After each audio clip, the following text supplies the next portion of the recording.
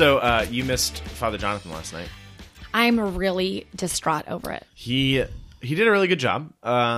It was so important that I kind of wanted to talk about what he talked about. Oh, really? Wow. Yeah, today. So like this is kind of just like a continuation of the King's Tavern. Well, I would love it since I wasn't there. Yeah, totally. And we can just hash it out. How are you in this freezing cold weather? I'm really great. Yeah? Yeah, I'm really great. You know what it is? Advent is my jam, and we're almost there. It's coming up, man. It's coming. Okay, listen, and it's super fast. Little baby Jesus, it's great. But like, he comes with a lot of money to spend. I got to buy flights. I got to buy presents. Right.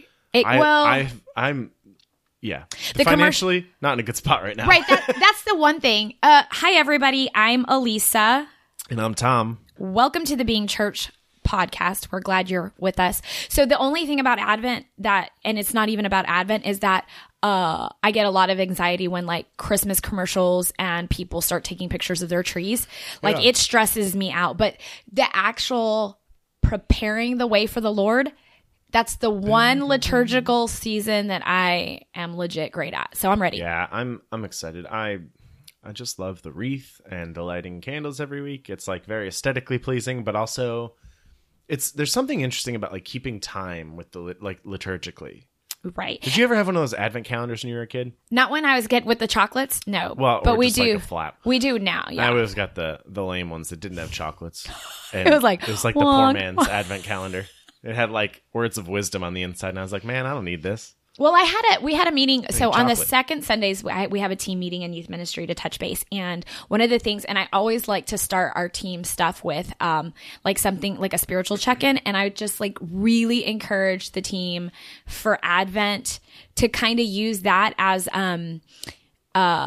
New Year's resolution time, because it's the end of the church calendar and the church year. It's like a perfect time to be like, okay, how am I doing with Jesus? Like, where am I right now? Because I told my team is all made up of people who volunteer in youth ministry and volunteer as lectors. And they are not people who are just youth ministers. Yeah.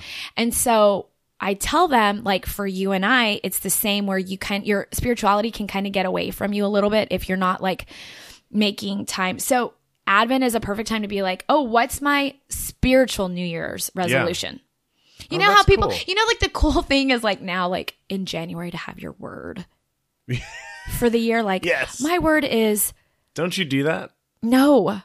Someone does that. I mean, someone on the like staff does it. Patience or like prudence or whatever it is. Yeah. And so I think that you could just totally do a spiritual word for Advent. Yeah. And so then cool. You check in again next Advent. And we should do that for each other and then do an episode about it and why. Okay, yeah. And that sounds good. That should be our post-Thanksgiving pre-Advent episode. The liturgical year was one of those things as a grown-up Catholic that I realized that, whoa, the church is really smart to do this. So I just realized that this podcast will have been around for a year because Will and I started it in Advent. No way. Yeah. Well, happy birthday. That's cool. We're going to have to... Cheers. Maybe we'll have him come back for the 52nd anniversary or 52nd episode. Have an episode where we drink champagne while we record. That should be fun by the end of it. Sounds awesome. Okay, so get back to the Father and God. Really great. We should do that. Okay, so I had Father Jonathan Rea, who is awesome, come to the King's Tavern last night and speak about holiness. He's the director of vocations for the diocese, which means that he basically is in touch with all the young people and not so young people who want to be priests or nuns or religious or whatever. He helps them figure out what God is calling them to do.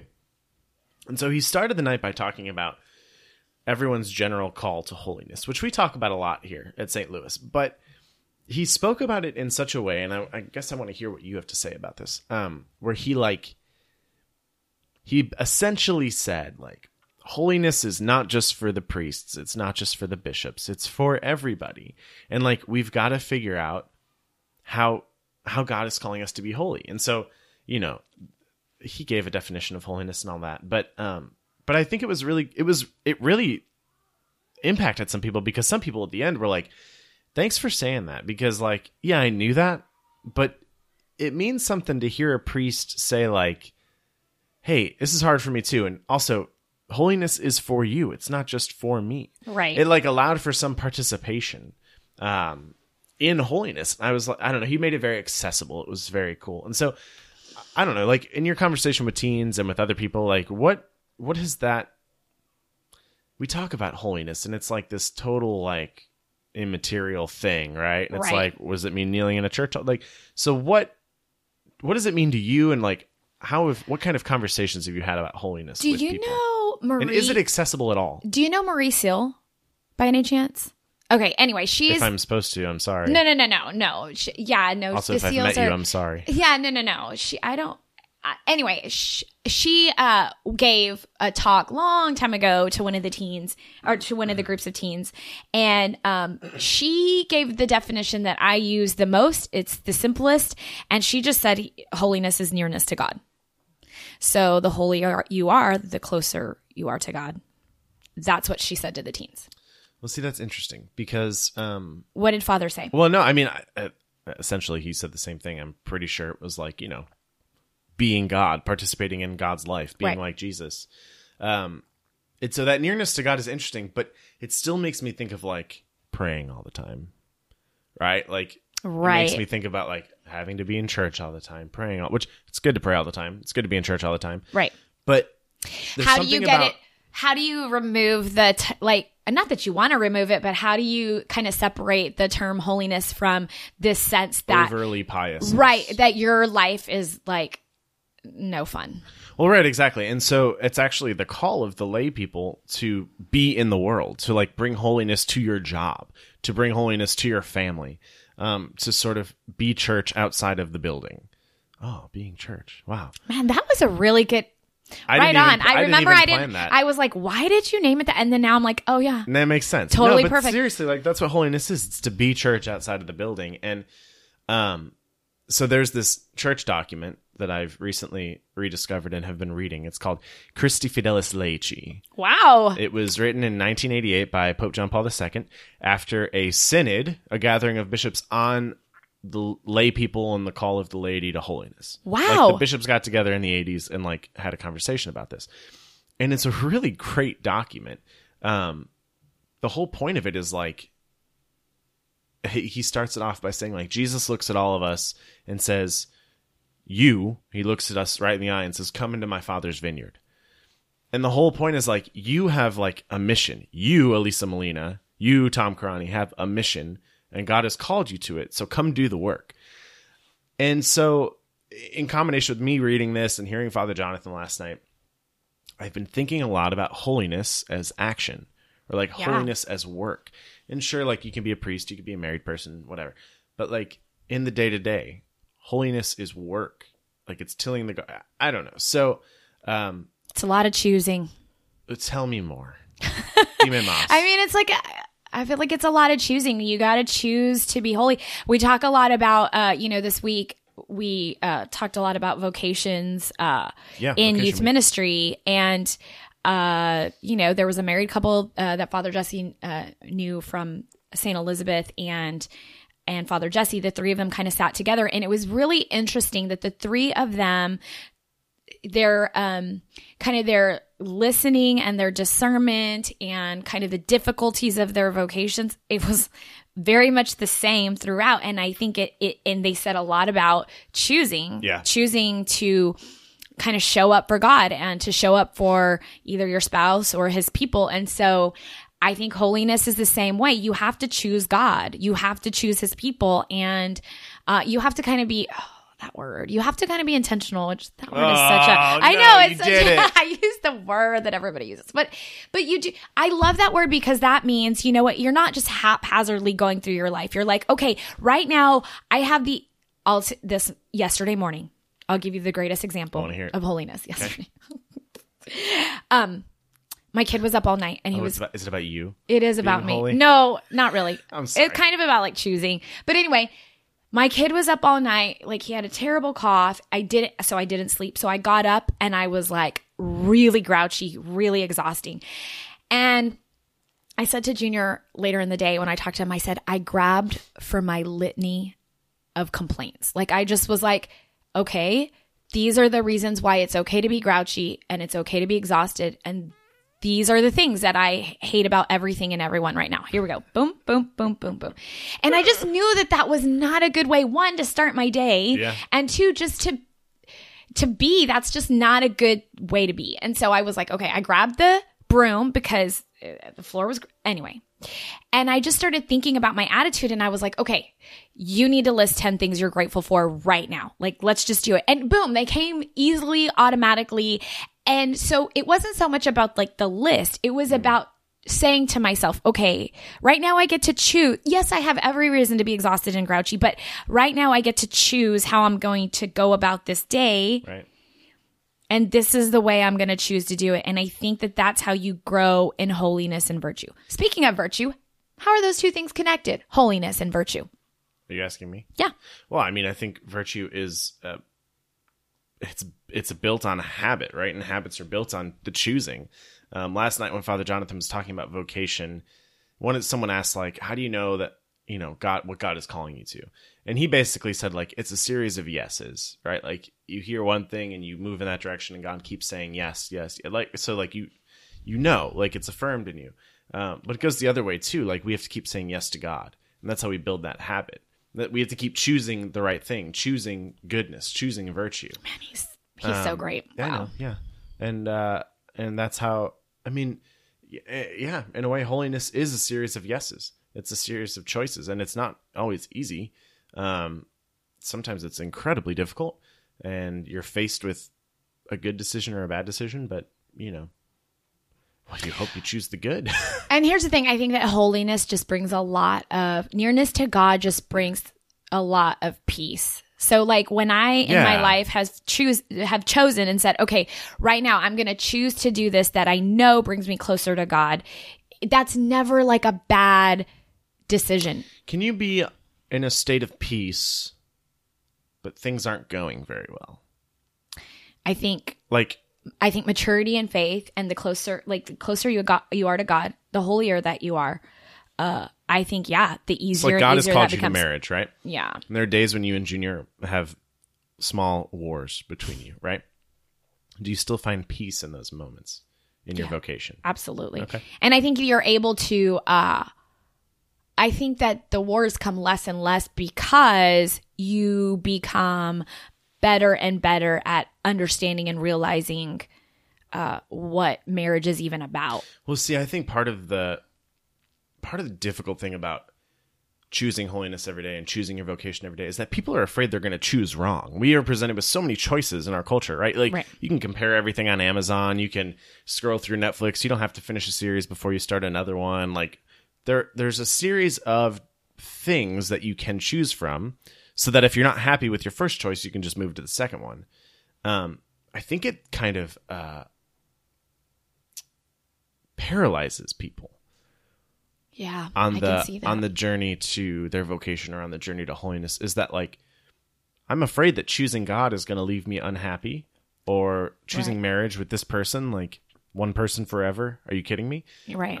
And so there's a lot of fear, and there's a lot of there's some paralyzation there. I can see that. I can see that. But it's almost like you just have to go for it.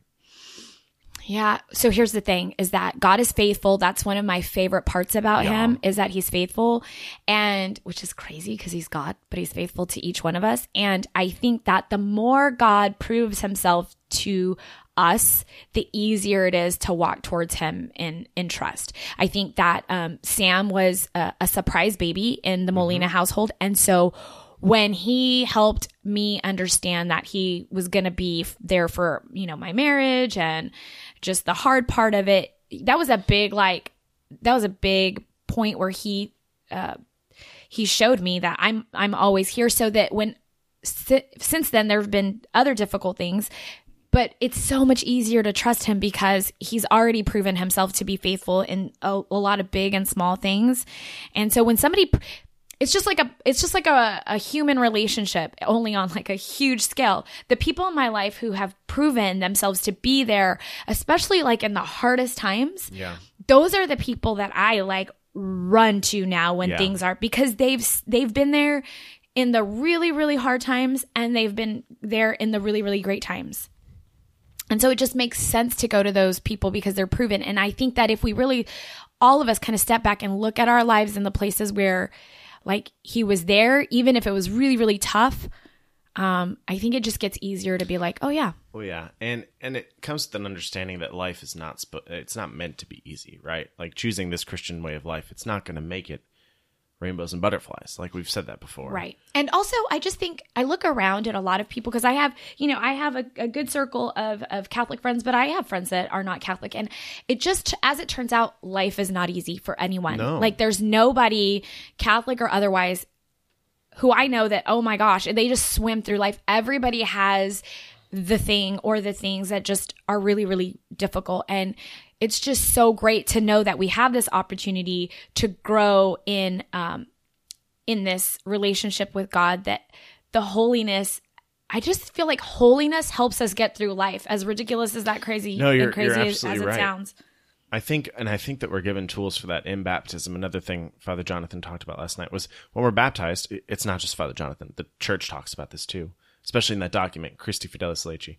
When we're baptized priest, prophets, and king, right? And he really focused on the priest element last night because through our baptism, we've been given the grace and the ability and the tools, so to speak, to offer our lives back to God, the good and the bad. That's what we do in the Mass, is we bring everything back to God.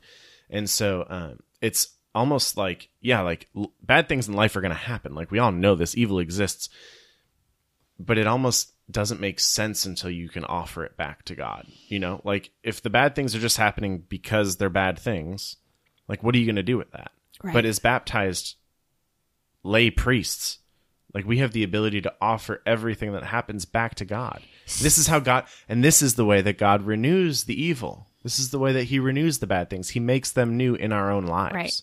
So that, I mean, Father Jonathan didn't say that exactly, but like that baptized priest, prophet, and king. And that has always been, like the Beatitudes, that has always been really hard for me to understand the different aspects of it. I guess the prophet one I get a little bit, but Sure. that, I've never heard it like that. And that is just really beautiful, is that we have, because you think priest, I know exactly what the priests do, but that I have this opportunity to kind of redeem the suffering by offering it up. I firmly believe that if we want lay people to rise up in the church and to evangelize and to start small groups and to preach the gospel and to walk with, people who are immature or new to the faith, to accompany them on the journey, we need to rediscover what it means to be baptized, this tripartite baptismal calling, to be a priest, prophet, and king. Because to be a Christian, to be a lay person who is in the vineyard working, you need to know God, you need to preach him, and you need to,